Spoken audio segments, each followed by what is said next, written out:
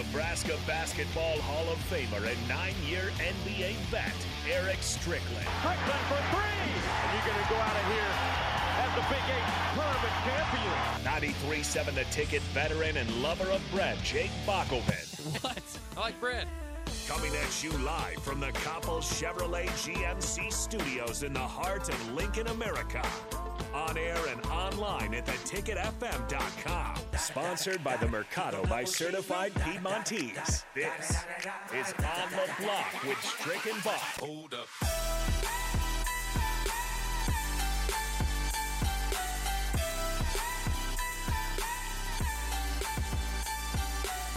We're back on the block here on 93.7 The Ticket, theticketfm.com. E. Strick and my partner today for the next week and a half, Nate Dogg, my partner. Looking forward to having a good time with you, Nate, for these next week and a half. Thank you for joining and we're off to a good linking start. up with me. Yeah. I got trolled a little bit on the last segment. You really did. He was coming at you. He came hard at my neck, LER.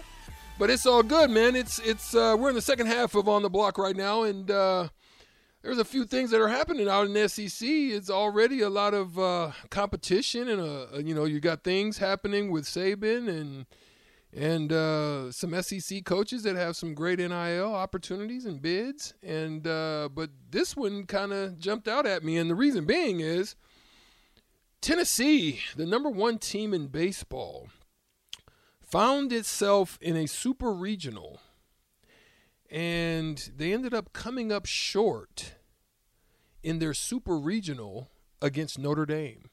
Was it divine intervention? Or a lot of speculation out there, a lot of word out there, a lot of rumor mill out there that basically Tennessee was the trolls of NCAA baseball this year. I mean, they were that dominant. They only losing 9 games until this last game they took an L.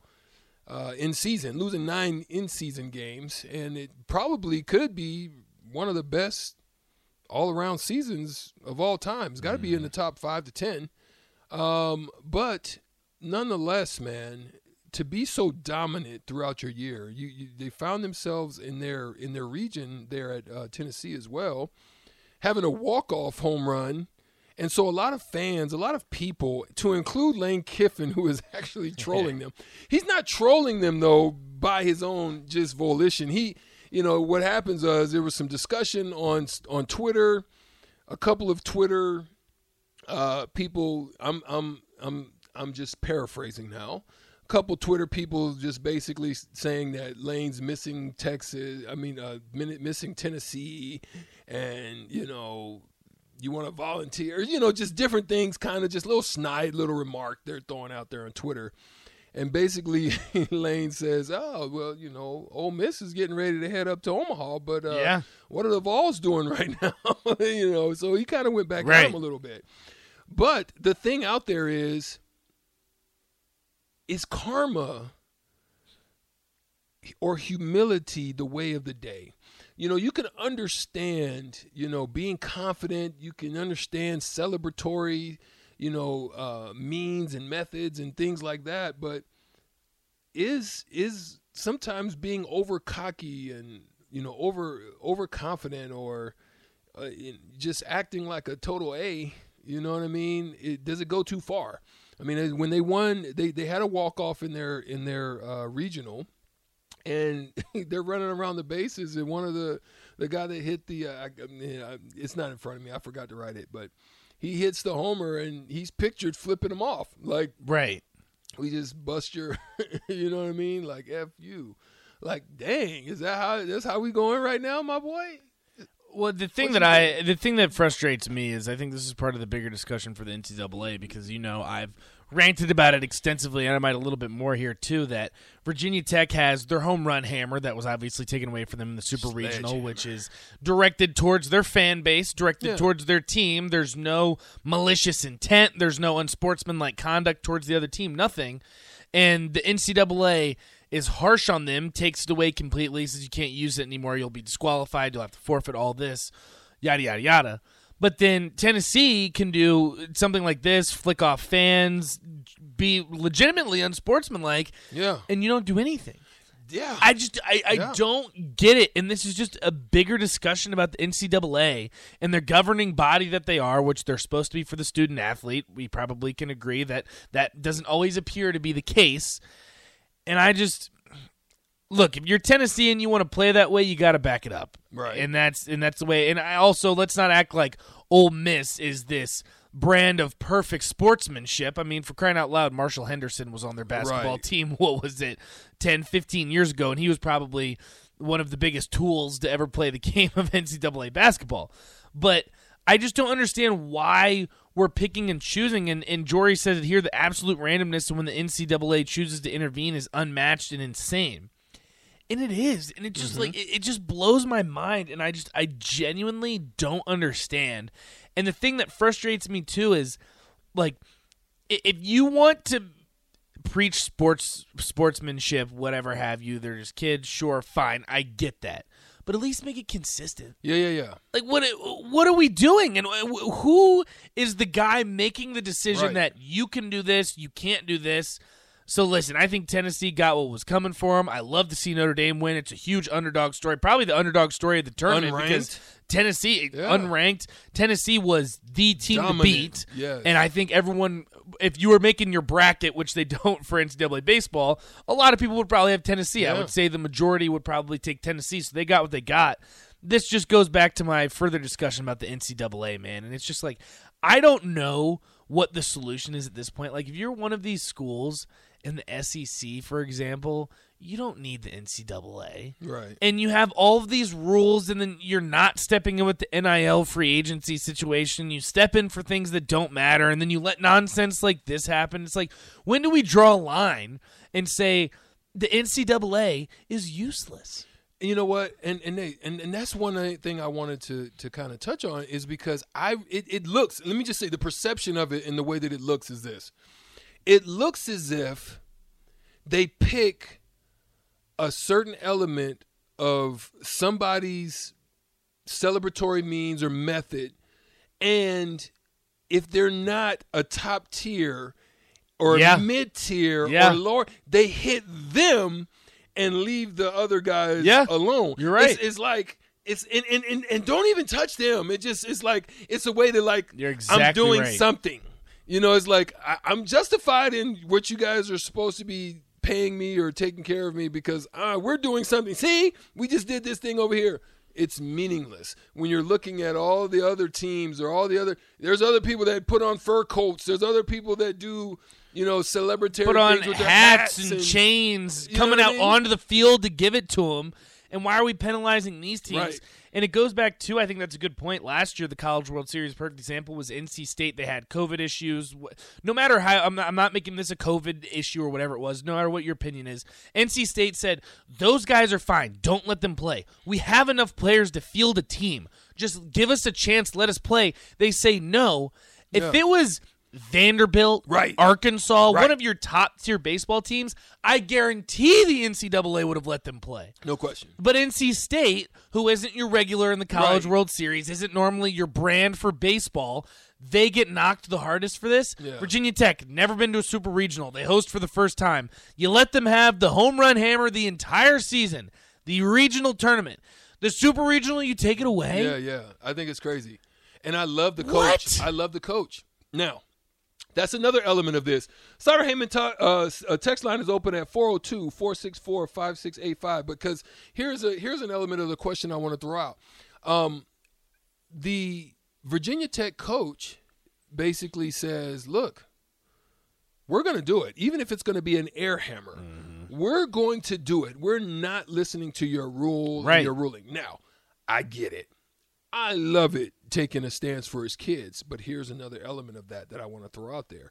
Is that something that the kids look at and now they can be, look at it as a form of not adhering to rulings or rules? Or does that hurt them going forward? Like if you're having a boss or you're having, you know what I mean? Because I didn't even think about that. That's the part of it that sometimes I get the stance that he's taking, but I think there's a way of doing it without the wording of like, we're going to do it anyway. And you know what I mean? So is that something? Sutter Heyman text line 402-464-5685. Is strict overthinking? Am I looking? But I think there's an element that needs to be also looked into with that. Is that taking it a little too far? Because in life, there's going to be elements. There's going to be things. There's going to be bosses. There's going to be other people that are going to implement specific rules. Then that are unfair. They may not be. Yeah, they may not be good or fair, but. Are you going to go in rebellious mode and just be like, yo, bump you, I'm wearing my G-string to to work and, right. Forget it. Let me play this for you then, because this is what a freshman said after the game, that they ended up winning game 2, and this is what he said afterwards about the hammer. To add to that really quickly, that's total crap from the NCAA. I believe it. That's all I got. I just thought it was, you see Tennessee hit their home run and put their fur coat on. You see Texas hit their home run and put their helmet on. But what's the NCAA got to do to come over here and tell us that we can't slam our own hammer at our own park? There's a lot of things. It's funny. There's some guys on the team that kind of talk like it's almost like being in a prison in your own ballpark. The NCAA likes to control things. They like to They like to make it the way that they want to make it. The fans come out for the hammer. They want to see us slam the hammer. I think it's total crap that we can't slam the hammer, but we're not going to let that affect us. We're going to slam an air hammer, so it is what it is. What's your reaction to that? True freshman. I love and I understand. I'm with him. I'm just throwing it out there that, now that so that's your next generation. What I mean? That's your next leadership that's coming up. So now what if coach says, something now along the lines where it feels like prison, like there's a big game, this game, I don't want to see you in bar 9 or, I don't want to hear about you guys being, I need you to be locked down for this game. Oh, well, shoot. Well, it feels like I'm in prison in my own, do you still take that same stance now and just be like, bump it? Because it can be detrimental to the team. So, I think it's hogwash in my, Harry Potter type of way. Right. I think it's hogwash. I think it's garbage that came out. This element of that came out. And I know the ruling bodies on how they like to do that to in their eyes, relevant teams. Which they haven't been. I mean, again, Virginia Tech's never been Omaha. Jory says that young man will go a long way in life with that wise and effective answer. I think he articulated it very well. I did too. Which I liked. But this is the thing that I'm trying to, rope it back into Nebraska terms. And Nick made up a good point. Say Nebraska football, after a big sack, you throw up the bones, the black shirts. How is that any different? Yeah. Why are we drawing a line there? And then you have now this third quarter light show that you do going into the fourth quarter where it gets the fan base engaged, gets the players hyped. Where are we drawing the line? Right. And I just don't understand. And then I think Tennessee is a perfect example, too, that they did it this past weekend. It's you're flicking off the opposing team. Yeah. And nothing gets done. Nothing done to you. Yeah. Now, ultimately, you got the L, the ultimate L, where you're going home. Right. But they weren't going to deny them. They weren't going to suspend him. They weren't, you know what I mean? So they got off the hook on that one. But, I look at it from the standpoint of I'm very disappointed because I see it in the NBA all the time, right? I see the way they let Draymond Green get away with murder. That's a perfect example. Yeah. You understand? And if that's Gary Payton II or, somebody, if that's Pritchard or anybody like that or White that's talking like that, they're popping him, they're twoing him and gone.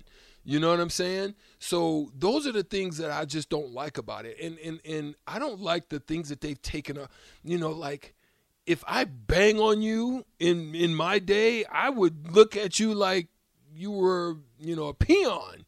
You know what I mean? Right, yeah. I would flex on you, you know what I mean? You can't do the, it's over. You can't do none of those, the throat cut stuff. Mm-hmm. There's things you can't do now. Even in football, I understood why Emmitt Smith, when he scored a touchdown, he took his helmet off. Most people if you didn't actually know who they were, you wouldn't know who they were. Just a regular player, right? So a lot of them started taking their helmets off, and it was their self-promotion. And the NFL scratched that. So it's like a power way to keep. I understand it. It's a power way to kind of keep you in a box, but they don't do it across the board. And when they do it, it affects. That's why they're starting to let celebrate. They started flagging celebrations, and now they're letting it happen again because they realize the fans are there to see the entertainment, and so they're letting these crazy, celebrations now that happen. Now, as someone that played more during the traditional sense, I guess, quote-unquote traditional sense, where you didn't have that as much in baseball, do you like it? Like, because that's the thing is, I don't know if maybe it's like a generational thing, but I don't see the problem. I don't have a problem. Like, if you're not being disrespectful towards the other team, if you're using it as motivation for your team, your fan base, I don't get it. To me, that would be like this. I hit a bomb, and I mug it. And I flip my bat. You pimp it. You know what I mean? No, you can't flip your bat. Right. No, you know what I'm saying? Because, in effect, that's kind of showing up, the pitcher. And then if the pitcher wants to come back at you and throw high and tight, you know what I mean? That's part of the game too, right? But they do that in order to try to eliminate you showing them up. But that would be like showing up and hitting a bomb and eyeing it and doing like this, putting your head to the, which I always love it. I think that's awesome. I think it's dope part of the game. Why? But that would be what just happened to them about their sledgehammer. There's nothing. He didn't look. I think one time they kind of got into it. One of the guys looked in the dugout. He was running the first, and he kind of winked at him after he just hit a bomb on him.